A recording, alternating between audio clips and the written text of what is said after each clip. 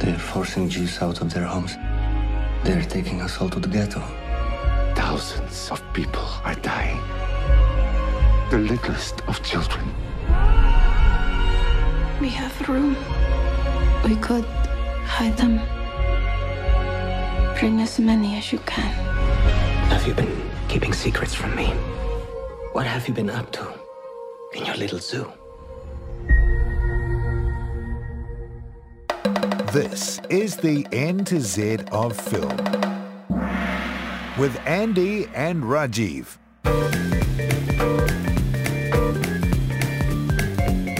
Welcome to the N to Z of Film, Season 4, Episode 3. Episode 3 already.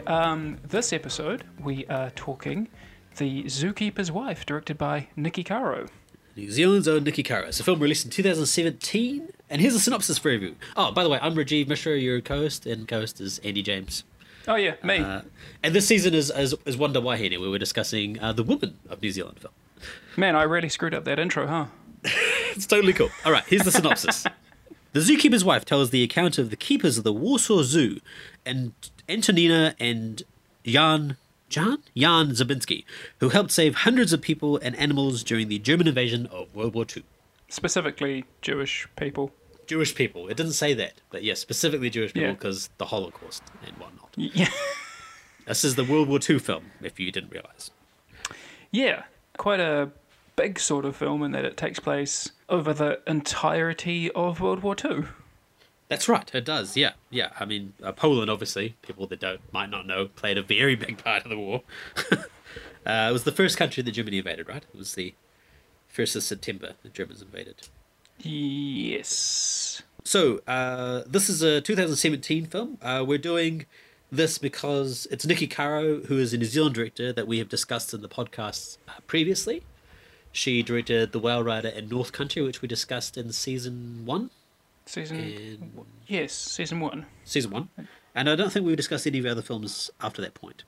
Well, and that's partly because, hello, this is the podcast where two friends on opposite sides of the world talk about New Zealand-linked films, and I'm the one on the other side of the world, and sometimes it's tricky to get a hold of some things. Specifically New Zealand films. So she made Whale Rider, and then she went to Hollywood and made North Country with Frances McDormand. Vintner's Luck, Charlize Theron, sorry. And The Vintner's Luck, which was based on a New Zealand novel. McFarlane USA, which I think we were going to do, but we never got around to doing, which looks like an interesting film. Well, I think it was again. This is why sometimes the seasons are a bit of a hodgepodge, is because it depends on what I can get. And The Zookeeper's Wife was more available to me than McFarlane USA. Right, and also it's a more recent film, so sometimes it's good to actually discuss films that aren't 20 years old, which is nice. So people can actually see them, and it's got one American actress in it, and it would have got somewhat of a wider release than many of the New Zealand films we're talking about on this podcast. What was interesting to me is that she directed the pilot for the Anne of Green Gables reboot, Anne with an E. Which my wife was a big fan of the Anne of Green Gables TV series as a kid. Actually, I think she was a fan of the books, not necessarily the TV series. But we watched the pilot, and she was like, "This is all right, but it's not quite what she was looking for." I have no vested interest in Anne of Green Gables at all. I thought it was pretty good. I remember thinking it looked really pretty. Is it like a gritty reboot, like Riverdale is for the Archie comics? I don't have a stake because does Anne sell E? Is that where the E comes from? She sells E. Yeah, she sells E. No, I don't actually know what the original is like, but this remake, she's like, oh, she's treated pretty badly by some folk in the story, like the flashbacks to her orphanage life. But the folks on the farm, Green Gables, I think it's called, seemed very nice. Anne of Green Gables, yeah, right. So I thought it was good. I thought it was well made. It was working with child actors is always difficult. I thought the performances Niki Caro got out of Anne were great. And the biggest news about New Zealand's own Niki Caro is that she will be directing Mulan, the live action Disney film. Yes, it's just very exciting. I'm excited about that. I'm like, this is cool. A live action film. She was rumored to be directing Marvel's Captain Marvel. She was one of the 3 female directors, I think, that were shortlisted. Yes, I think I remember reading something along those lines and thinking, oh, Niki Caro, that would be rad. Another how Kiwi. cool, how great would that have been for our nerdy Kiwi selves to have two Kiwis directing MCU stuff? But anyway, still working with Disney, so... Yeah, that's right. So the biggest thing that I was surprised about is that its release date is listed as 2018, which is this year. I was like, oh. Holy cow. I'm Didn't pretty they sure just finish casting that? Yeah, that's what I thought. Like, as far as I man. can tell on IMDb, there's no other cast listed except for the lead. So we'll see how that goes. So that release date might change. I suspect that release date will change. And if we're just going in behind the scenes stuff, the thing that I know I picked up the most of was there's another New Zealander. There's David Coulson is the editor. So and he's edited all of Niki Caro's films since Whale Rider. So he comes from an editing commercials background, which is what Niki Caro comes from, directing commercials. So that's where they first met, and she brought him along on Whale Rider, and then off to America, and back to New Zealand, off to America again. So he's a big time editor guy now, which is cool. Boom, boom. Exciting. And the other weird bit of trivia, just before we get into the movie discussion, is the musician Harry Gresson Williams is not a New Zealander, but seems to have made the music for a lot of movies shot in New Zealand, which is interesting. The Narnia and Shrek films, which were directed by Andrew Adamson, a New Zealand guy. Meg, which is coming out soon. I'm excited about. He's the music guy on Meg. And our favourite X-Men film, X-Men Origins Wolverine. So, brilliant. Lots of New Zealand Yes, connections. X-Men Origins Wolverine. Brilliant. Brilliant. Okay, all right. That's all the behind the scenes rubbish that I thought was interesting. Onto the film. Onto the film itself, starring Jessica Chastain. That's right. In the lead role of the zookeeper's wife, based on, well, the true story. It's based on a non-fiction book, which is itself based on her diary, which I guess is why it's the zookeeper's wife and not the zookeeper, I guess. Yeah, I mean, this is something I wrestled with during the film. I quite enjoyed the movie, but I did, up until an hour and 12 minutes in, I was like, why is this film called The Zookeeper's Wife? Like, the zookeepers, both of them, the zookeeper and his wife, both seem to do quite important things in the story. So I wasn't quite sure. It's got an interesting energy to it. I think it's very much from the female perspective. I mean, obviously, it's been originally written by a woman. The script for this film was written by a woman, directed by a woman. The main character is a woman, so it's got that sort of POV, I think is the term I'm looking for there. But and it's an interesting story, and it's a compelling story, and it's about the family. Yeah. I was a little bit like, oh shit, like, because I quite enjoy a good World War II film, and I guess that's the boys adventure guy in me going, shit, look at what Jan's doing. Like that scene where he saves the girl and he's like putting people into the truck, and he's taking risks. I'm like, this is exciting, dangerous. It's not like Jessica Chastain's character is not also taking risks. I just thought they were both taking risks, and I was like, they're both sort of equal. In fact, she's less active at the beginning than he is. Like he comes up with all the ideas, and he's an active part of the Warsaw Resistance.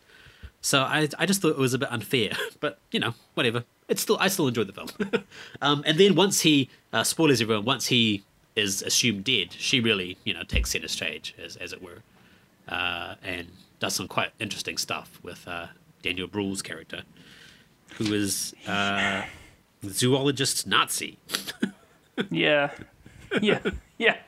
So the start of the film is before the kickoff to World War II, and Jessica Chastain and her husband and their young son run a zoo, and you can tell it's a very old-timey zoo because animals are just hooning about everywhere. She's got lion cubs chilling out with her boy having a nap. People are lining up to get into the gates. Up to the gates to get in, I should say. And then we're introduced to Daniel Brühl's character at a sort of cocktail party that they're having.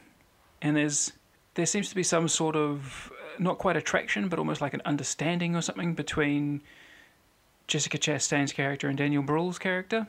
Yeah, I was a little confused. Which I thought was an interesting setup because, she's married and she's obviously very much in love with her husband. But there's an interesting tension with the two of them. Well, he comes to her defense in that moment, which Yes. is what sort of gives merit to their relationship. So I guess there's a mutual respect because he respects her sciencey ways and she him. But I was a little just for clarification, like when he was introduced, did you get what he was immediately? I was confused for quite a while. I was Well, like, how do you mean? well, he told this story about like shooting lion cubs, and I was like, oh, does he? Because he's not introduced as like, oh, this guy is Hitler's zoologist. I was like, oh, is he a hunter? Does he help get animals into zoos? Like, oh, he has his own zoo? Oh, what? I don't. Who is this guy? Well, that's what he's introduced as, telling a story about how he has to kill a mother lion. Right. But then he says, but then luckily her cubs survived. So he's sort of introduced as a hunter, but who does it reluctantly almost. Like, right. will do it only if it needs to be done. And so very quickly after that scene, Jessica Chastain's character goes to help a newborn baby elephant, and the elephants are all in an uproar, and Brühl's character, his first words are, "Why doesn't that man have a gun?" That's right. He's thinking of animals only as dangerous wild things. That's right. And things he could do stuff with for his own purposes, which fits in nicely later on once you find out he's a Nazi. But he's just, but I think the character is introduced in a more interesting fashion than what actually ended up being done with him. That's true. Yeah.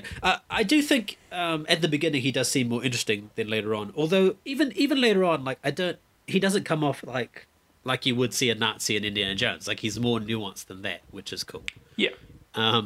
But his here's this line of like, I'm a zoologist, not a politician, and someone brings up Germany, and their invasion, and Jan's all like, not here. So it was at first when he was introduced, I was like, oh, he's a reluctant Nazi, but then later on he seems to be quite the Nazi.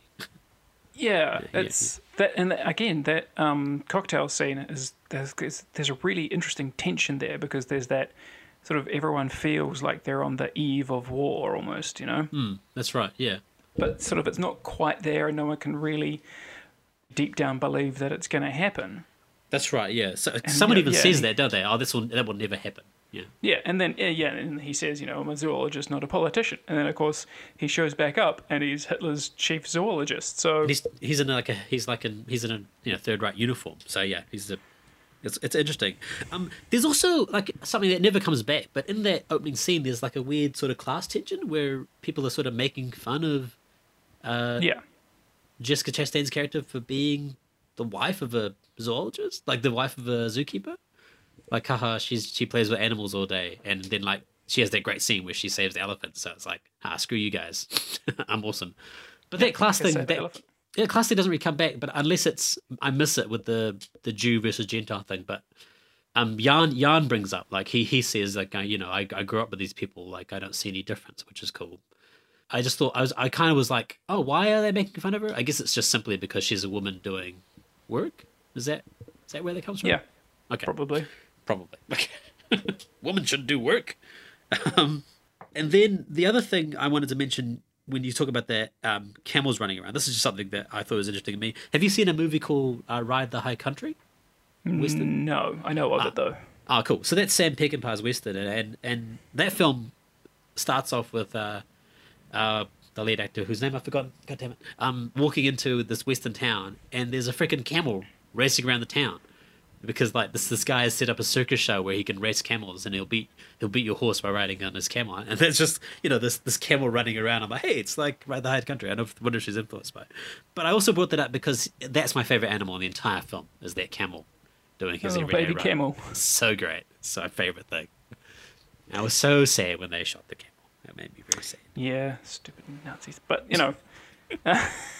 Goddamn Nazis killing animals, fucking Nazis. So can I bring up now Daniel Brühl's character's big plan for the bison? Can I do that now? Please do. Okay, so I actually laughed out loud at that moment where I was like, what? He went a bit John Hammond. And I was like, what's going on? Like, his whole plan, like, because he ends up like, because he's a Nazi, essentially stealing the best animals from the zoo and then they kill the rest of them. for his own zoo back in Munich, right? Is he from Munich? Berlin. Berlin, sorry, yes, Berlin. But his plan is like to take the wonderful bison, the beautiful bison that she has, and breed aurochs, which are giant oxen that have been extinct for 300 odd years, because he wants to bring them back to life for some reason. It's very strange. I found it interesting. I wonder if that's based on real events, actually, now thinking about it, because it totally is. I looked it up. It totally is. Oh, right. Okay, good. Because, I mean, to me, it tied into that whole Teutonic myth-making of fucking Hitler's Germany, you know? Exactly, yeah. Like the back to the roots and the Aryan stuff. Like, I was like, what is this? Is this like a weird Indiana Jones-esque subplot where Hitler was trying to freaking mass-produce oxen that he could army use? of super animals. I know. I was just like, what is this? What is this? So I had to look it up. I was like, oh, this, because I thought, oh, maybe that's creative license. Maybe they just made him look like a crazy person. It's totally real. Him and his brother Heinz and Lutz Heck tried to make a thing, and it was called the Heck Cattle. They both started their projects individually, and both of them posted that they had success in breeding the aurochs. They did not succeed because that's not how science works. No. They are just idiots. There are multiple papers saying that no, there's basically no real scientific method to what they were doing, and they were just delusional. Yet, even to this day, the Heck cow, the Heck cattle, still exists as a distinct species, even though it's not really a distinct species. I would love to listen to John Ronson's BBC4 radio doco called "The Quest for the Aryan Cow," which is about this story. Jesus. That's my next thing. That's my next podcast I'm going to listen to. I was like, it's only a small part. They barely talk about it in the film, but I was just like, my immediate reaction was like, super cows? What? Like, yeah. Well, so this is the Zookeeper's wife, not Nazi Super Cows, the movie. Nazi Super Cows, the movie. But did you think that too? Did you go, wait a minute? Did you like pause? He wants to do what? Because it just seemed like it came out of nowhere. No. I didn't pause. I was sort of like, oh, that's crazy. But, you know, them guys are fucking crazy. They're bug nuts. Because Jan, as the audience surrogate, is like, they've been extinct for 300 years. What are you talking about? Which is great. Yes, during that scene, because they have come to him to try and get approval to turn their zoo into a pig farm. That's right. Which is the cover for their plan to get Jewish people out of the ghetto by hiding them in trash they collect from the ghetto to ostensibly feed the pigs. So they're asking for this favour. Daniel Brühl's character comes out with this insane plan.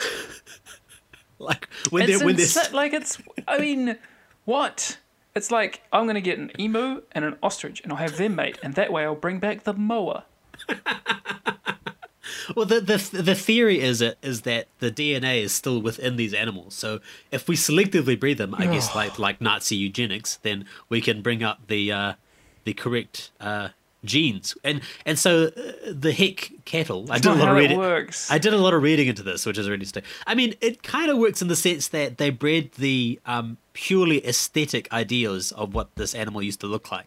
So yeah, so he bred them so that they had the similar horn structure and similar color of coat. But that's it. Like, it's purely aesthetic. Like, I was just really fascinated. Sorry, this is such a tangent, but I was just like, sorry, what? it is. And I was saying, so when they're in that scene, John sort of says, that's impossible. And I'm like, I was both at the same time, I was like, that is 100% correct.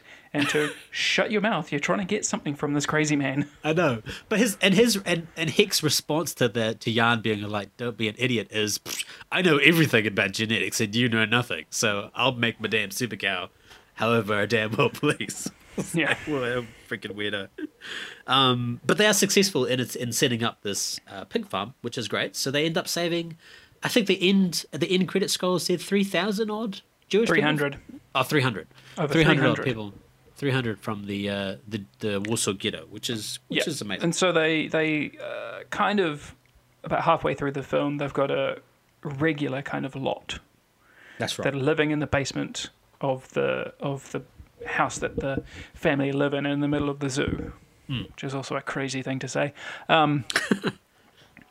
Yeah, so they've got this, like, a dozen Jewish people that live in their basement for pretty much the duration of the war, which is kind of crazy when you think about it. That's right. And they have that housekeeper, the German housekeeper, that they're worried about, but she ends up being an ally. Yeah, now I imagine... I found that interesting. So there's a couple of times in the film where an outsider, Yep.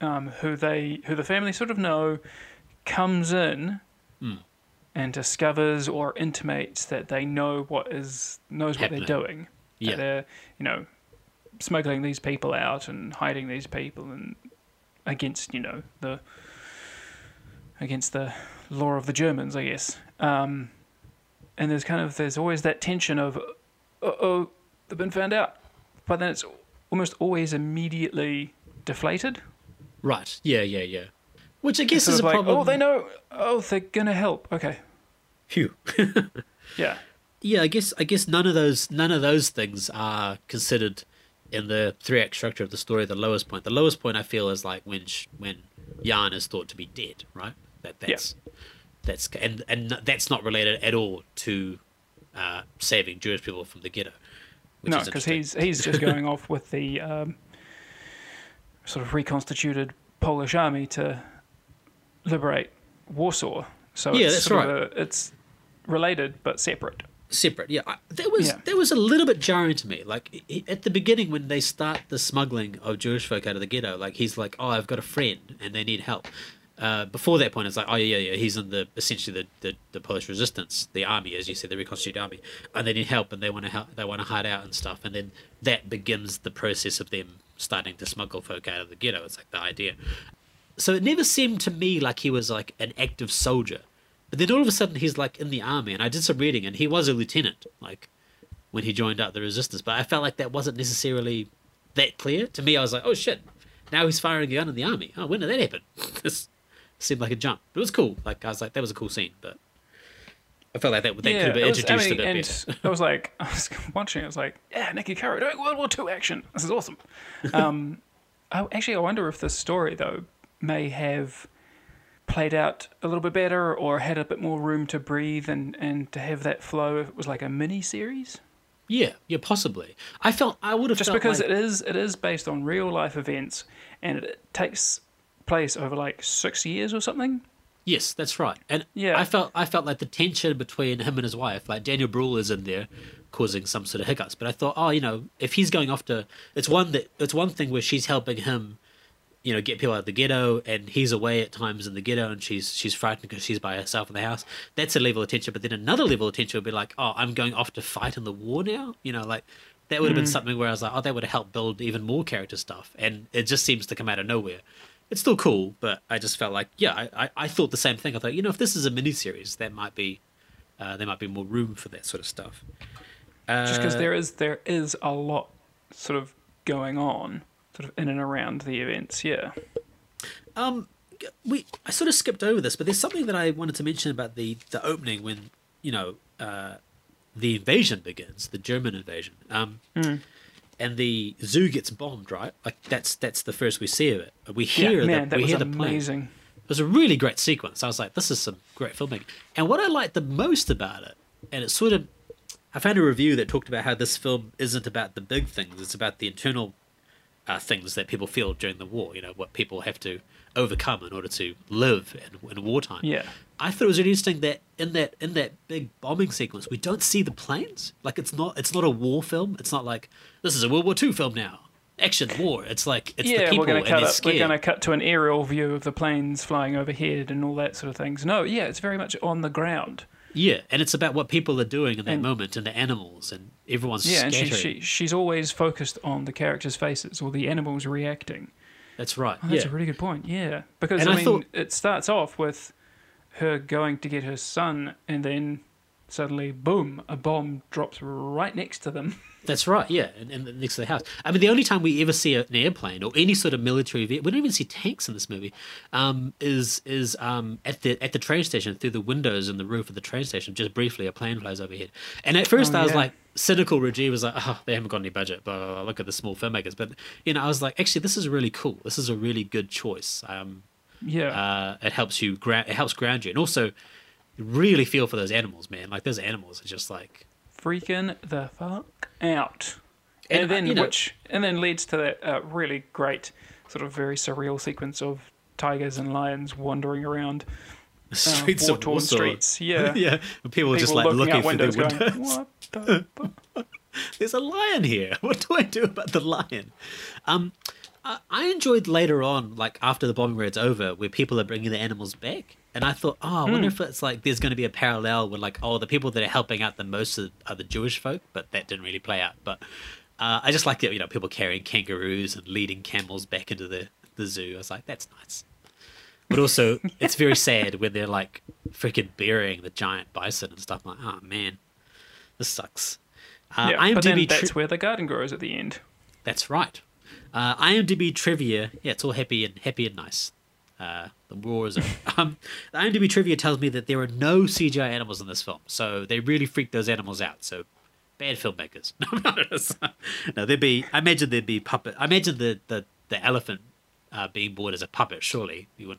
Yeah, that would have to be a puppet. I mean, it would be crazy otherwise. And and just on the animals though, as like Jessica Chastain, she's right up in there with them. Yeah, she's introduced. She's feeding hippo. She's trying to get this baby elephant breathing, and she's got an elephant trunk like just flopping about all over her. It's almost the opening where she's riding a bike through the zoo. It's almost Commando-esque in its sort of cheesiness. To get that level of like, look at this beautiful woman, and she's at one with the animals. She's like holding tiger, like lion cubs and stuff. It's just. But it's overcome by the fact that Jessica Chastain, more so than Arnold Schwarzenegger was ever able to do, seems very earnest. I believe her. She's at one with those animals. She really does love those animals, which is why it's so heartbreaking when they kill them. When they're all taken away or killed. Yeah, or killed. Yeah, it sucks. Very like sad. like that scene where they're loading the truck up with the lion cubs. Oh man, they got me. I was like, oh, poor lion cubs. Going off to a Nazi zoo. Goddamn Nazi zoo. Then that leads these zookeepers to make their zoo into a human zoo. Human zoo, that's right. Yeah. Shall we get into stuff with the Warsaw Ghetto? So, I was reading an interesting review from where was it? The New York Times. There were various negative sort of reviews. Stephen Holden of the New York Times said it's like Schindler's List with pets. So there were a few, yeah. So timid and sanitized it feels almost safe for children. It feels like a Disney version of the Holocaust. Now, I was really interested in this because while I was watching it, I was like, this feels like a very safe version of the Holocaust. But then as I was watching it, like the more I watched it, it's about the internal things, which is what this other review was talking about, where they said the war is a great external event. This is from the San Francisco Chronicle, an external event, but Niki Caro reminds us that it was experienced internally by the people and the animals who were trying to live through it. And I thought, that's it, because at first I was like, oh shit, this is the ghetto. We should really be seeing the plight of these people. But then I was like, well, do we need that? We've had Schindler's List. Anyone that has any interest in this stuff has seen countless real life amounts of footage of actual Holocaust victims. And that's not the story. The story is about what people are willing to do in order to help, right? It's not about look how bad the Nazis are. Well, no, because you can also then go. Well, so I've got two thoughts here. One, you can go the other way, and it becomes some sort of form of, I don't know, torture porn or Holocaust porn. Sort of like Holocaust porn. It's like, and that's disgusting, and I don't sort of need that. But and secondly, I think Niki Caro gets, at least off the top of my head, 3 really good, really tough images or sequences. Yeah, specific sequences. That's right. Yeah, that's exactly what I thought. I thought it's really intimate. You really get that. Well, I mean, so when Jan first drives in with his truck with his plan to get rubbish and Jews to smuggle out, he's driving down the street, and young girl, no older than like 12 years old or whatever, gets sort of hassled by 2 German soldiers and then forcibly led down a back alleyway and, very obviously raped. So that's, it's a harrowing sequence. Yeah. Yeah, it's really tough, and it's not like the assault isn't shown. It's only them taking her down the alleyway, and then she appears back later, battered and bruised. So it's not and bloody. Yes. Yeah, it's not graphic or anything, and it doesn't need to be. It's interesting though because those, and then later on those people that they help get killed, and there are specifics that are quite. Oh shit! That's the things these people had to go through is awful. Well then, and it's not the Holocaust with pets. Like I was thinking, what is this? What film are these guys watching? Like it's, and they said you feel more for the animals than you do for the humans. I'm like, I don't know whether that's true. I think maybe you watched a different film. Like, it's not about the mass amount of people that were killed. That's a different film. It's about the specifics of what these 2 people tried to do, and who they helped.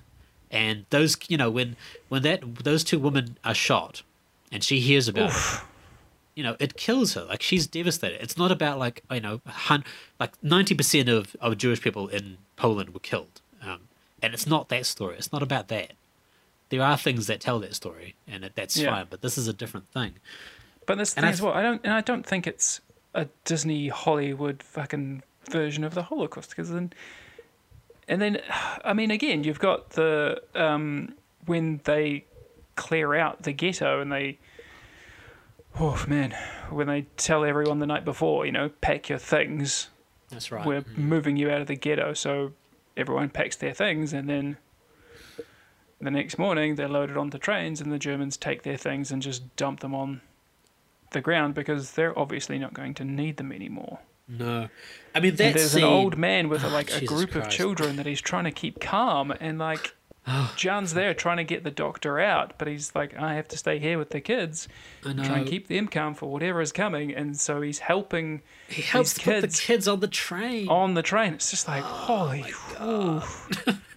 He's trying so hard to get he's like, my car's just outside, like we can go, and he's like, no, I have to help. You should help me too. And so Jan is under the watch of Nazis, helping put children on a Nazi death train. Like, it's just harrowing. Like, I was just like, that scene got me. I was like, oh man. So to say that it's I mean, because we don't see emaciated people or brutal death and destruction. I mean, I don't buy that reading, really. Yeah, it was interesting to me because I was wondering about whether we give films about the Holocaust, they can be lazy because it's a dramatic shorthand for character. Yeah. Like, we don't, oh, look at all these emaciated people. That's awful. And we immediately get it. But it got me thinking about the wider aspect of World War II in storytelling. Like, when the first title card of this film comes up and it says Warsaw 1939, right? That has so much weight. We already know so much. And is that's not a cheat, right? Like that, because it was a real thing that happened. So that's all you need to tell the story, right? Like, I was thinking about what are storytelling cheats, or what's allowed and what's not in the telling of a Holocaust story. Like what you just said a minute ago, we don't need to see the emaciated bodies. We know that's what the story is, right? Yeah, we know what happens at the end of that train line. Yeah. I mean, unless you're young and you haven't been initiated to the Holocaust, which is good, because hopefully there's still innocent folk out there. But most people are like, those people are all dead now. They're all just going to die. That's the end of their lives.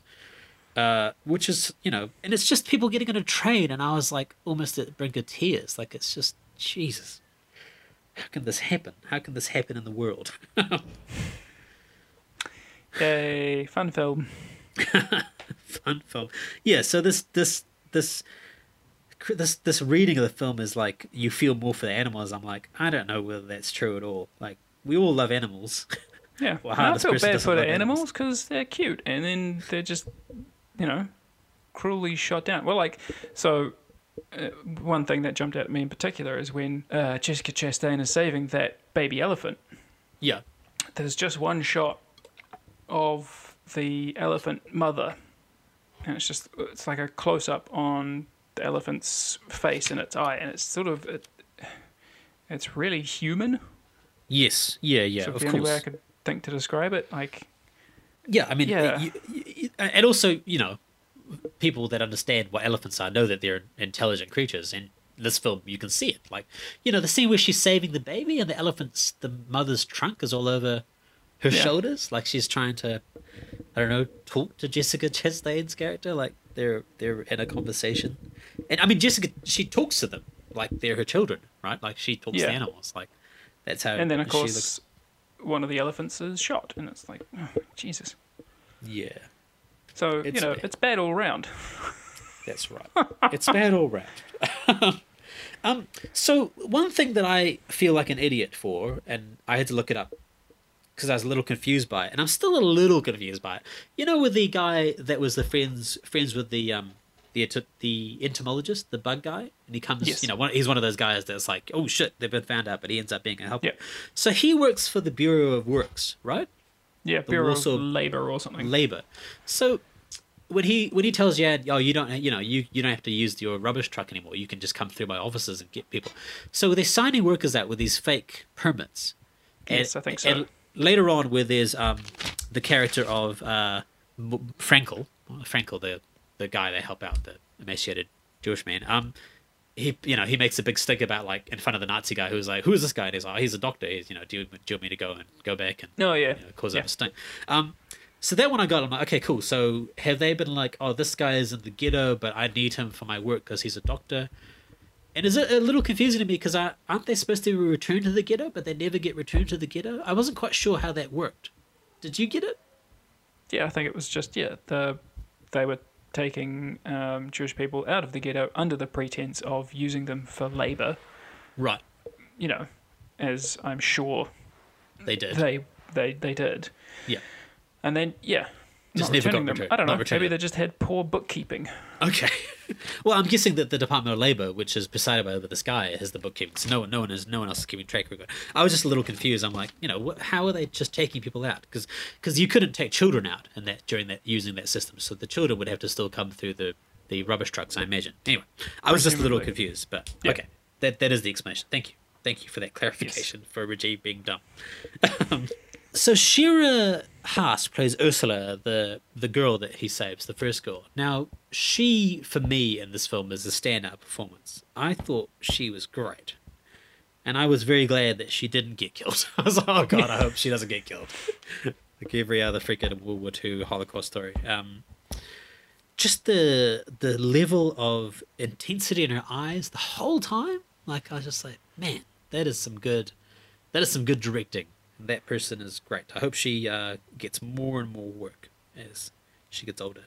And there was one comment that who wrote this? The casting of Jan, this guy, Johan Heldenberg. Someone said that he was miscast, essentially because he wasn't handsome enough. Was it? I saw that in a review as well, and I was like, oh, it's a bit harsh. Despite him taking the most risks in the story, it was a mistake not to cast someone more striking in Jan's role. I was like, oh, I really liked him. I thought he was great. I thought he was a stoic, reliable guy, like a steadfast dude. And he was, like, that was his whole deal. Yeah, I don't know. Maybe that's like they're thinking in comparison to Jessica Chastain, who is just beautiful. Yeah, well, she's quite a striking looking person, but she's also quite a striking performer. So you can see that he's very good and that in that role as written as well. But I don't know. Maybe they were thinking having someone equally as striking a performer. I mean, he is quite. Is he too understated? Is that what they're worried about? I think maybe that's it. They're thinking he's too understated, and he does have a more understated performance than Jessica Chastain, but then she also gets quite a few very big emotional moments in the film. That's right. So he's the one that's trying to keep on, because he's the one that's out and about going into the ghetto and getting people out. So I guess he's got to keep a lid on things more. Right. Whereas Jessica Chastain's character is the one at home trying to make sure no one gets found out. So that's a different sort of tension. I just thought, I mean, if it's purely based on what he looks like, I was like, he's not an ugly dude, right? Like, he's an okay looking dude.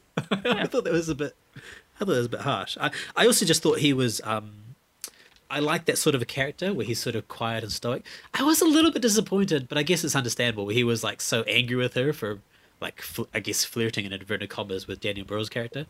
And she quite clearly explained to him that she's frightened, and that's the reason why she did what she had to do. And he's just like not understanding of that. But I guess they're both living quite tension-filled lives, so that's what causes. Yes, and of course he's a dude and can't recognise her perspective on it. That's right. And Daniel Brühl is so handsome, so I guess that's threatening because he's such an ugly actor. It's fucking variety review. It sucks. Can we talk briefly? Sorry, is there anything else you want to talk about regarding that? No. No. Can we talk about accents? We talked about accents previously on this show. Podcast. This is going to be an interesting.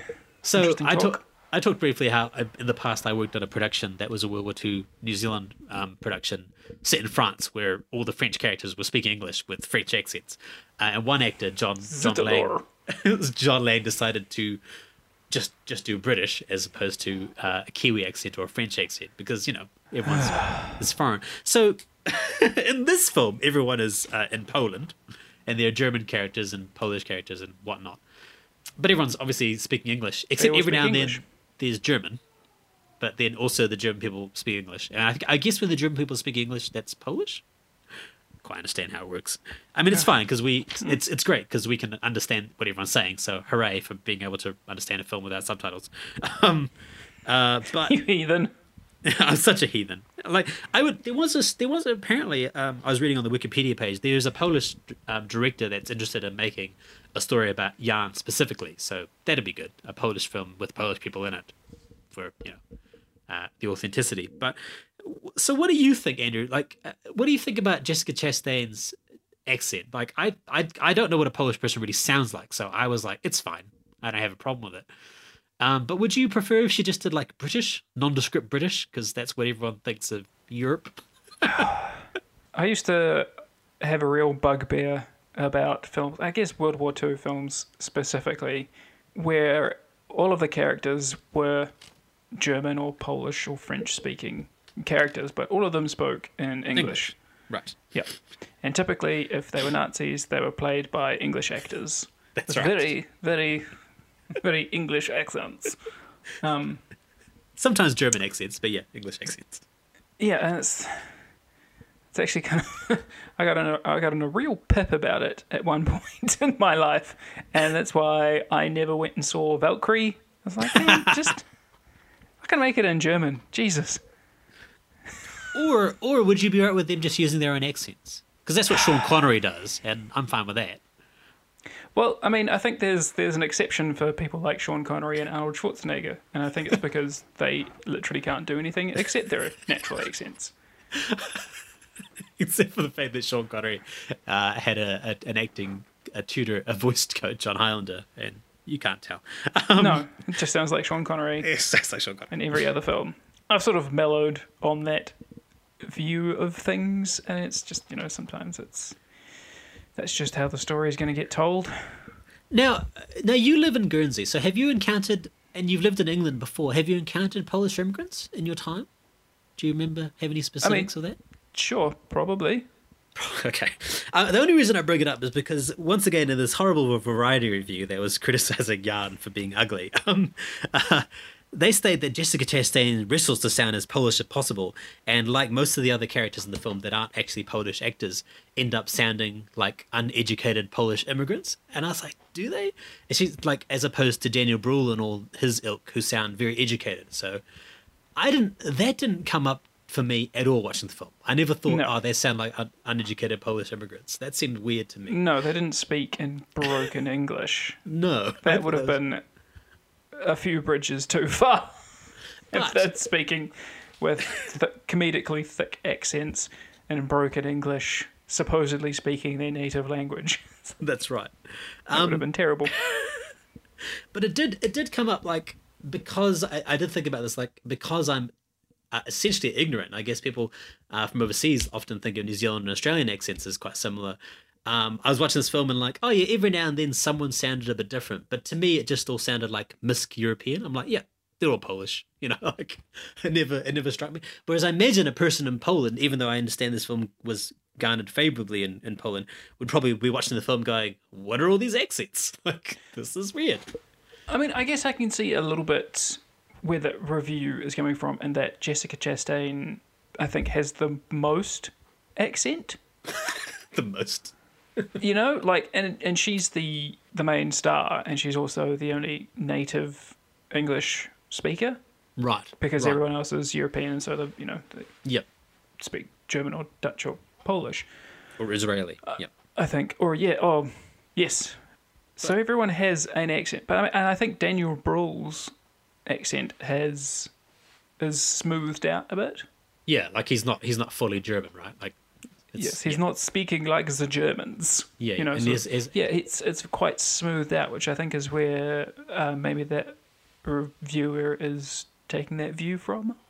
Yeah, I was just wondering, like, do we need to have? I was wondering because when I watched Valkyrie, I'm like, oh yeah, Tom Cruise isn't doing a German accent, right? Like he's just being American, and I'm okay with that. Like I'm like, I know Jessica Chastain's not Polish, but she's playing a Polish character. I mean, it's always better when the people that you're playing are from, the actors are from the place you're playing. But if you're not, I don't necessarily have a problem with the accent. Because the reason I mention this, because at times it seemed a little jarring. I was like, oh, there's quite a lot of accent going on. But it's a weird one. I think also, I'm not quite sure what to do with that. Yeah, I think it's just it's something I tend to think about every now and then. And I think if this film had been made entirely with an English or American cast, right, and then everyone just speaks in their natural kind of accent, that is less jarring. Right. But because the majority of the rest of the cast, no matter sort of what you do, like they're going to have some sort of accent, some sort of European-ish sort of accent. So if Jessica Chastain then was the only one who didn't have any sort of accent, if she just had a standard American accent, standard cinematic American accent. That's right. That would stick out more. Right. Yeah. I think it's only because we know that's not what Jessica Chastain typically sounds like. Yeah. I mean, the only reason I really brought it up was because I was watching reading Die Hard, and I was like, oh yeah, when Die Hard is in, set in Europe, like the Germans are like, what are these guys speaking? And in America, like they're German. Okay. Close enough. All right, that's enough about the accents. We should probably start wrapping up. There was one quote from Niki Caro, not about this film, but just because it's her film, that I was like interested in. She said, when Whale Rider started to become quite successful in the States, I got offered a lot of projects. Admittedly, most of them involved large mammals and small girls. That's a great quote. And I was like, well, you've fulfilled That's your niche. That. That's all you are now. Well, you've got it. In The Zookeeper's Wife, there's large mammals and there are small girls. So well done. You've done it. It's your niche. Full circle. All right. I enjoyed this film a lot. I thought it was really good. I had a good time with it. Well, as much as one can with 5 stars. With a Holocaust. Holocaust movies. A rewatch every month. Yeah. It does have quite the happy ending. Was too happy, but then that's sort of just what happened. So it's like the ending of Kiss Kiss Bang Bang. Jan's back. He's alive. Yeah. But that did really happen in real life. I don't know if it happened quite in the way it's shown in the movie, but I was down with it. I'm like, oh, we've seen some pretty bad shit so far. Let's have something nice and happy. Yay, happy. And I think, the last few bits of the film, I don't know, kind of right after the big scene of trying to get everyone out before the Germans arrive, as the Reich is falling, and so that's right, they're all pissy. So she's getting all of the Jewish people that are in the basement out of the basement, trying to get them out. It's all very big emotional action, and then she thinks her son's been shot by Daniel Brühl, but then he's not sort of immediately revealed as being okay. And then Daniel Brühl just kind of buggers off. Yeah, fucks off over a rainbow, and off to breed cows. Yeah, and then there's a couple of moments. It gives another date again, I think, sort of as things, end of the war sort of thing, and then and that's for like a minute or two, and then it immediately jumps to 1 year later. That's right. Yeah. And sort of like, oh, that's a bit. That's the scene where I got a little bit like, oh, this is like, the joke that Shane Black makes, like, oh, their buddy that helps them out in the zoo is alive. Oh, and Jan's alive. Oh, and everyone else is alive. And oh, let's have a picnic. But I was ready for a happy ending by then. I did notice once again in the IMDb trivia that there was an hour and a half cut of this movie, so I suspect there's probably more stuff where they were like, wow. We don't need all this. We could just maybe, I mean, as a mini-series, maybe. Yeah. Maybe that's it. And I did think, that end, like you just described, is quite compressed. Like, I'm pretty sure a lot of that 1.5 hours is there. Like, that's where it's come from. It just, because it's like, this is really sad. We're all walking out of Warsaw. This sucks. 1 year later, we're all back in Warsaw. Hooray! Yeah.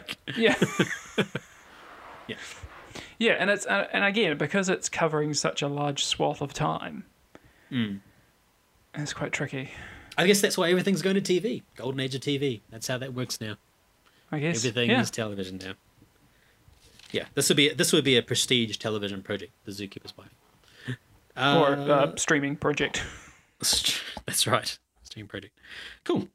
I'm good. This was. I enjoyed this film. Yay, Niki Caro making films. Oh, actually, Hollywood. There was just one final grace note sort of thing that I wanted to point out is, again, showing the inhumanity and everything behind the Holocaust and the pogroms without needing to see graphic details. Is at one point, Jan's in the ghetto and I think he's coming out, and it's not really made very blatant, but it's there, and you can see there is a young woman dressed up to the nines. That's right, yeah. Like a bright blue outfit. She's standing outside the gate, having her photo taken with the chaos of the ghetto. And I mean, you can hear gunshots going off. There's gunshots at that just point, behind her. So she's, I was like, oh, that's horrific, but so true to humanity. So true to like the, it's the modern equivalent of people at a crash site or some sort of horrific event live streaming it to their Facebook or even going to the Nazi death camps and taking happy selfies and smiley selfies. Yeah. People are doing very that. strange. Very strange phenomenon. Yes. Humanity sucks. That's why I was fine with the happy ending, Andrew. I was like, that's a fair point. I was like, you know what? Yes. She was very happy that he was alive, and I felt that too. So good. Good. Very good. Yes. 5 stars. It's great. I am interested. I mean, Mulan's an interesting prospect just in general, so it'd be interesting to see what Niki Caro does. The diversity was a big issue, so I'm really, they've cast an Asian woman in the lead, which is great, instead of it being anyone else, because you can't do that now, as we mentioned on the interview podcast. You shouldn't do that. Shouldn't have been doing that anyway, but yeah. Cool. I guess we'll be back soon with another episode. This is season 4 of the NTZ film. I'm going to give the film 5 stars. You can find us on the internet at NTZOF on the Twitter. Or what's the website? N2ZOfilm.wordpress.com, yeah? NTZOfilm.wordpress.com, that's right. And you can listen to us where all good podcasts are found. You can find me on the Twitter, at me about whether you think I'm correct in my opinions about this film, because that's what the internet is for. At Rajeev Film, RAJEEVFILM. I'd like to be wrong on the internet. Please tell me if I'm wrong on the internet. That'd be good. You're just inviting it now. Good Lord. Where can they find you, Andrew? Well, if you want to at me to share great barbecue recipes, you can do that at AndyJames_Inc. with a K. And also on Letterboxd and Instagram. I guess if you want to share a barbecue recipe or a great beer that you've discovered, I mean, you can do that on Letterboxd, I guess. That'd be weird, but sure. You can find Andrew on LinkedIn at AndyJames_Inc. All right. We'll let the people go. Thank you for listening to us prattle on about the Zookeeper's Wife. If you haven't seen it, I would recommend finding it. It's cool. Oh, yes. Well, and very quickly on that, if you are listening to us from outside of New Zealand, The Zookeeper's Wife is available to purchase on Amazon Video. So that's where you can find that. Hopefully they've seen it before listening to us. Okay. Hopefully. But all right. See you all soon in the next episode.